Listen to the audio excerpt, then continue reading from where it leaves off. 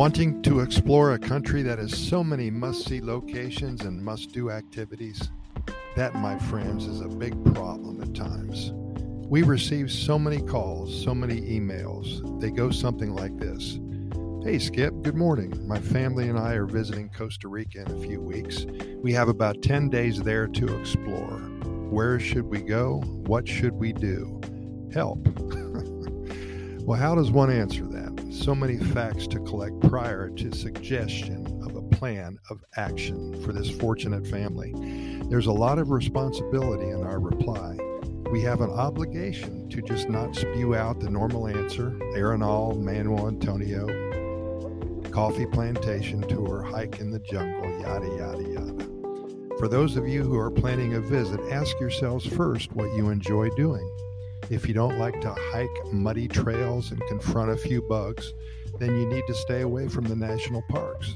If you don't like coffee, then hey, no coffee plantation tours. And if you hate the thought of getting sand between your toes and every other area of your body, then the beach is not for you either. Perhaps a couple of days in downtown San Jose visiting the museums and people watching and studying the colonial architecture of the city. The people watching is wonderful here in San Jose. Like fruit? Then find a farmer's market and explore the many tropical fruits that you have probably never seen before or knew existed.